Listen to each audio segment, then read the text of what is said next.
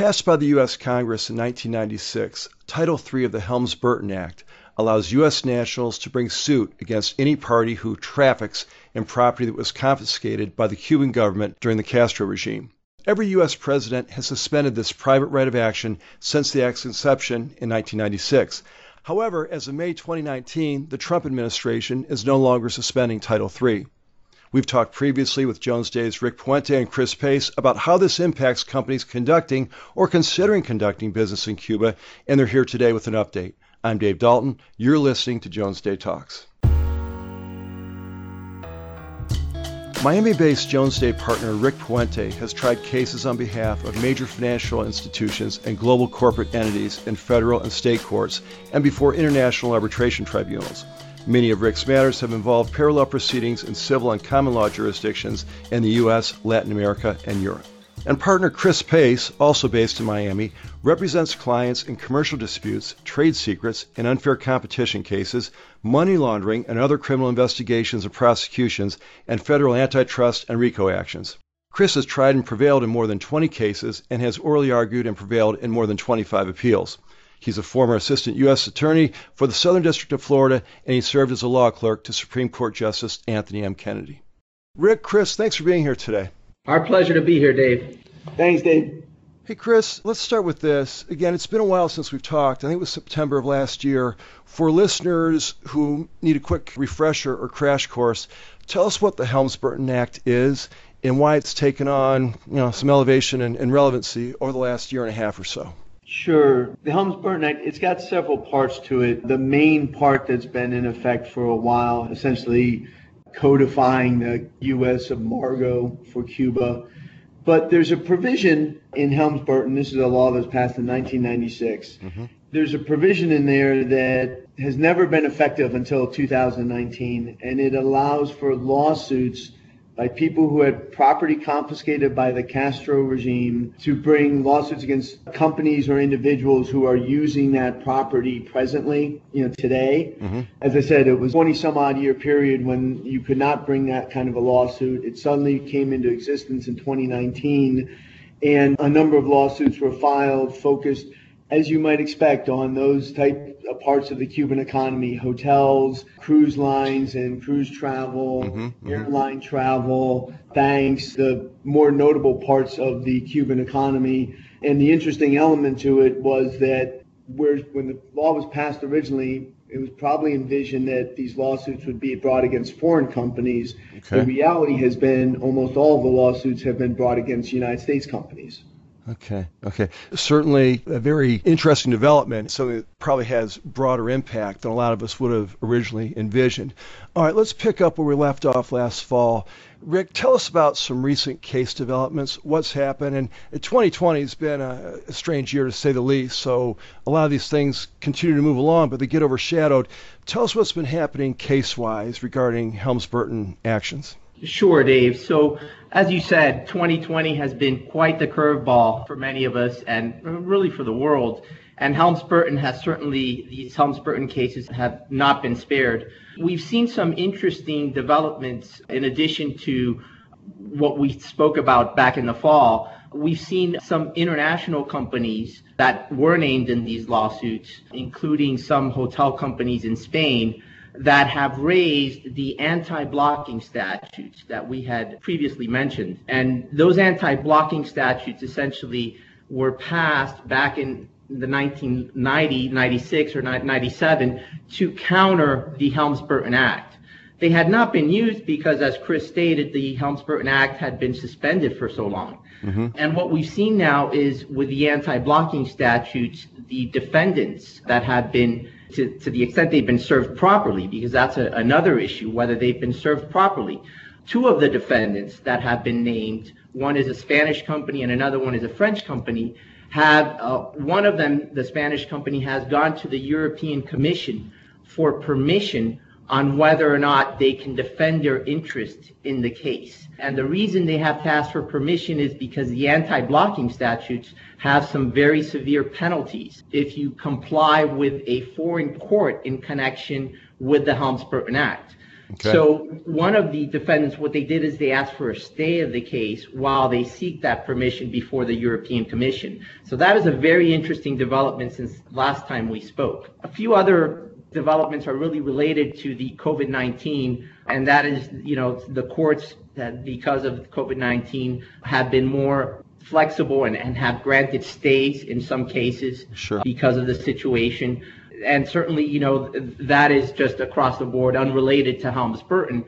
But it certainly has an impact on how the cases are going to be prosecuted, the jurisdictional issues that come into play, whether you have to take depositions in a foreign country is going to be an interesting issue because of COVID-19. Right. So those are some of the interesting developments. So logistically, I don't know if this is slowing down a lot of these actions a lot, but there are factors no one could have expected a year ago when some of these cases were being considered, I would think. Well, that's true. Nobody expected for the world to essentially stop, for the world economy to essentially stop. Yeah. And that has really made it quite challenging. The cases themselves, the statute is challenging to begin with because there's no case law prior to these lawsuits being filed in 2019, except some maybe indirect cases that had some interpretation issues that have impacted the cases. But now what we've seen is some decisions from the courts interpreting the Helms-Burton Act, interpreting some of the decisions. And I'm happy to go over some of those. And this has happened since we last talked? So that's right. Okay. Yeah. Yes. Yeah. So one of the cases that folks have been really focusing on is a case involving Amazon. And that case, what happened was that an heir that had acquired through operation of inheritance, his interest in the claim filed a lawsuit, and the court dismissed that lawsuit under a section of the Helms-Burton Act that says that the owner of the claim the plaintiff must acquire ownership of the claim when Helms-Burton was enacted, which was March 12th of 1996. Okay. And so that opinion, which dismissed the case with prejudice, is now going to be appealed to the 11th Circuit. And it's a highly relevant decision because a lot of these claims may have been inherited. And the individual owners in particular, many of them may have passed away because it's been suspended for so long. Right. And now the issue is whether or not those that inherited the claim, that were not technical owners of the claim when Helms-Burton was enacted, whether they can proceed in filing a lawsuit. So that is being closely monitored. And that may lead to some inactivity on the part of some plaintiffs that may be interested in filing suit until there's clarity on that point. When might that appeal be heard? Any idea? That could take some time. Okay. And the notice of appeal was just filed a couple days ago, I believe. So that may be a while. I would think it'll be, just kind of doing some rough math in my head, it's such a legal issue. Mm-hmm. There's not a complicated record to understand for the appeal. We could get a decision by the end of the year. Okay. That might be a little aggressive. It might be more likely early 2021 that we'll have a decision.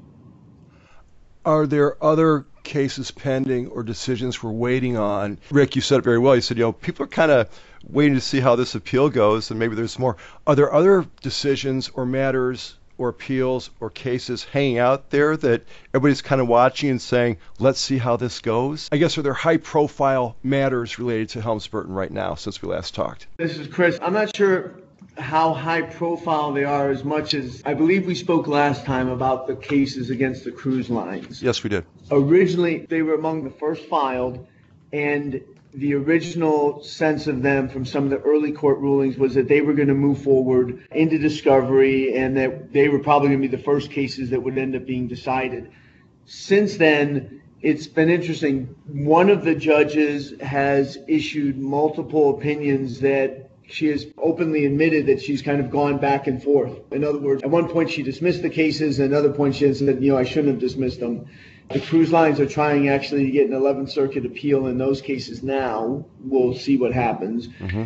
And the other judge has set a hearing to essentially reevaluate his position on those cases. So just because they were the initial, to some extent, we think they inspired some of the first round of lawsuits. They had passed the motion to dismiss. Plaintiff said, oh, wow, these are good cases. Now all of a sudden those cases are getting possibly reversed or at least being pulled back.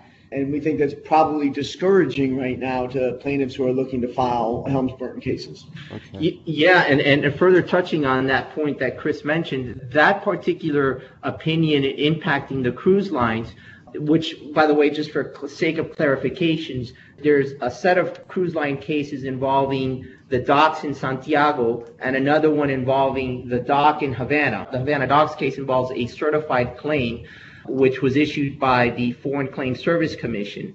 And that's the case that Chris was mentioning, where the court initially denied dismissal, then granted dismissal, and then reversed her initial position. Carefully zeroing in on the point that the court made in that case in her last order was, it was based on a motion for reconsideration where the plaintiff said, look, Your Honor, we need to clarify certain facts on the record that may have not been clear to you with respect to the certified claim.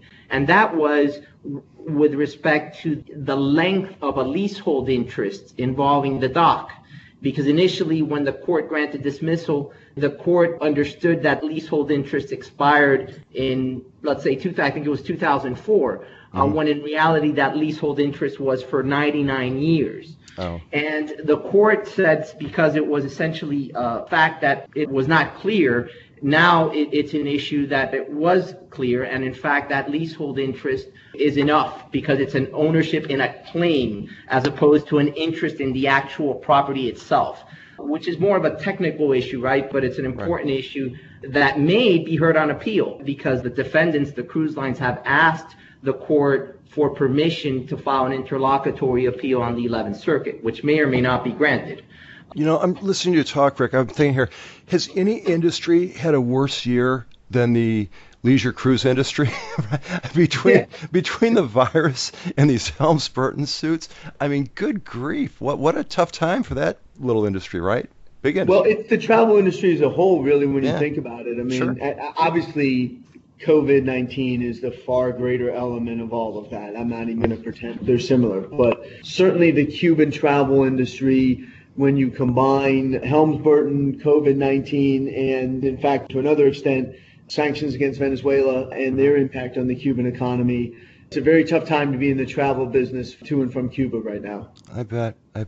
You were kind enough to provide me with some notes before we started this conversation, and I had something here that said personal jurisdiction issues in terms of how they relate here. And this is probably an awkward segue, but it sounds like something we needed to cover. Rick, how does that factor into all this? Sure, Dave. That's a very important point because one of the issues right before the court even considers the case is whether or not there is actual personal jurisdiction. Subject matter jurisdiction deals with the statute itself, and that the courts are finding that they have subject matter jurisdiction. But personal jurisdiction, whether there's sufficient ties, for instance, to South Florida with respect to what's occurring in Cuba, if it's a specific jurisdiction case, that really becomes a relevant point.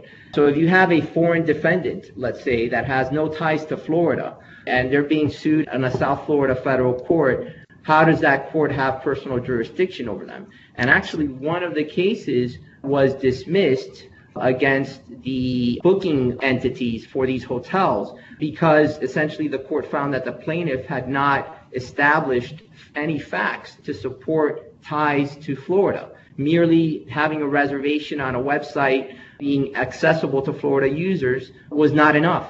And so that's a very important technical point among the others that you have to cross. So that has certainly been an important issue. And another kind of important issue that has occurred since we last spoke back in the fall is the issue of Title IV, which is part of the Helms-Burton Act. As Chris stated, it's divided into various sections. Title IV is the section that basically allows the U.S. government to preclude or block foreign nationals from entering into the United States because of business activities in Cuba. And for the first time, we saw that coming into effect in February of this year when the CEO of Melia, according to Reuters and other media sources, was precluded from entering the United States based on Title IV, based on Melia's activities in Cuba. So that was an interesting development. That, again, it happened right before, the world kind of changed. That's an interesting story. Rick, that doesn't happen a lot, or does it, something like that? We say a CEO or an executive of sorts, because, if I'm understanding this correctly, had dealings in Cuba. Well, frankly, then we don't want you here. Am I oversimplifying here? That sounds like a huge deal.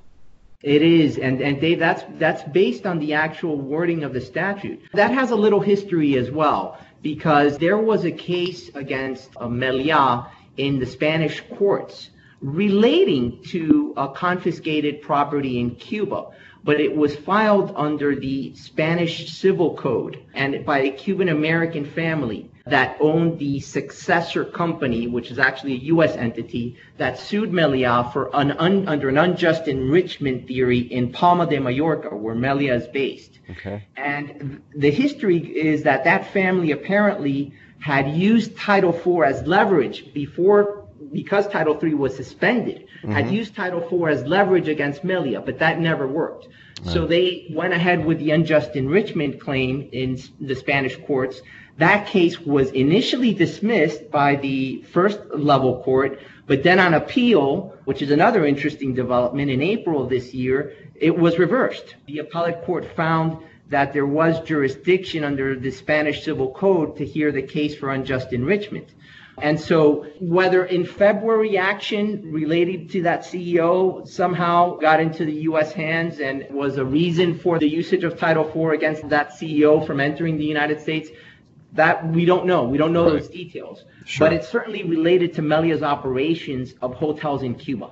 Huh? And it also shows the Trump administration's strong stance on Cuba. As you may recall, the last time we had a new national security advisor appointed, Robert O'Brien. That's right. And Mr. O'Brien, I have not heard him speak directly on Cuba, but indirectly he has, by saying, with respect to Venezuela, in the press he said Cuba needs to stop meddling in Venezuelan affairs. And as you know, Dave, the United States recognizes Juan Guaido as the president of Venezuela, not the current one that's in place. So it's an interesting dynamic that we have. Oh, definitely. In fact, I kind of thought we'd wrap up talking about, it's an election year, right? In a very unusual election year at that. And we talked previously about the Trump's administration's views toward Cuba and so forth. Are there other things to watch that might be newsworthy or crop up between here and November relative to Helms-Burton, Cuba, the election? It's quite the story, and we probably don't know even 2% of it, but what do you guys see coming? Well, I think, Dave, they're going to continue with a strong policy towards Cuba and Venezuela. The Trump administration has been pretty consistent in its foreign policy initiatives with respect to Venezuela and Cuba. In Florida is an important state. There's a lot of Cuban Americans and Venezuelans here. I expect for him to continue with that strong stance. I don't foresee any change there. If anything, we're going to see more of the same with respect to Cuba and Venezuela. We've seen actually upticks on both fronts. There was recently OFAC license that was ended for Marriott to operate hotels in Cuba. There's new restrictions on money transfers to folks in Cuba. There's ongoing increases in restrictions to Venezuela. And as Rick said, there are definitely ties between how the U.S. government is approaching Cuba and how it's approaching Venezuela.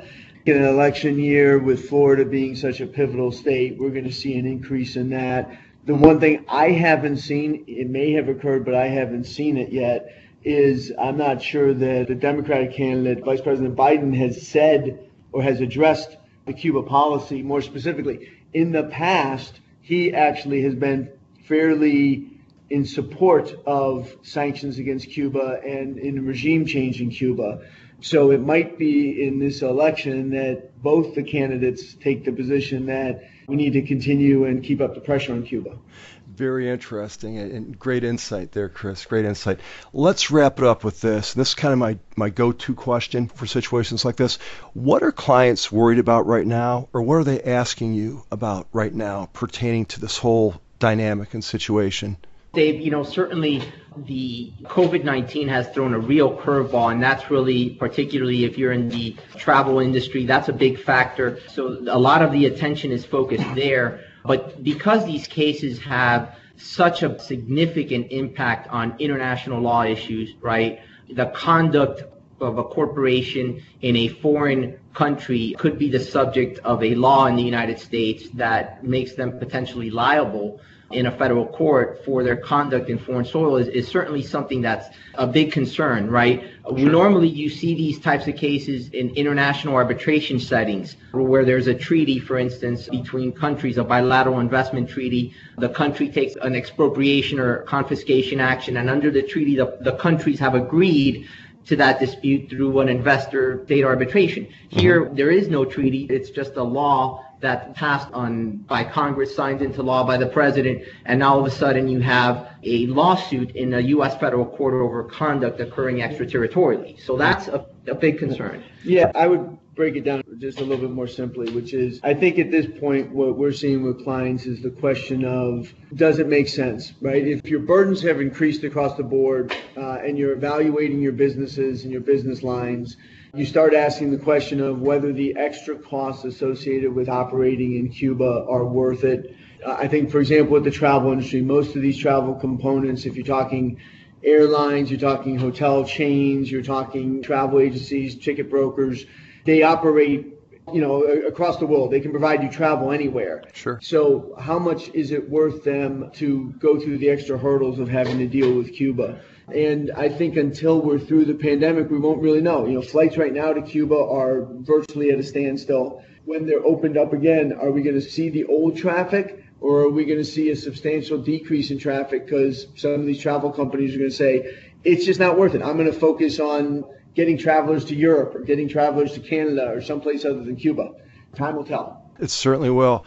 Fascinating subject. I like it every time I talk to you guys about this. In fact, let's make sure we do this again. I'll put a note down for early fall before the election. Now, obviously, if something pops before then, we'll be in touch regarding all this. But let's make sure we talk, late summer, early fall, and kind of get an update and see what's happened with some of the matters moving through the courts. Maybe something happens with the Amazon appeal we were talking about earlier. Who knows? But let's make sure we stay in touch. You got it. Thanks, Dave. Great talking today. Thanks, you guys. It's always great. Thanks. Take care. You can find contact information for Rick Puente and Chris Pace at jonesday.com. While you're there, visit the firm's Insights page for publications, videos, more podcasts, blogs, and newsletters. You can subscribe to Jones Day Talks and Apple Podcasts and wherever else good podcasts are found. As always, we thank you for listening. I'm Dave Dalton. We'll talk to you next time. Thank you for listening to Jones Day Talks. Comments heard on Jones Day Talks should not be construed as legal advice regarding any specific facts or circumstances. The opinions expressed on Jones Day Talks are those of lawyers appearing on the program and do not necessarily reflect those of the firm. For more information, please visit jonesday.com.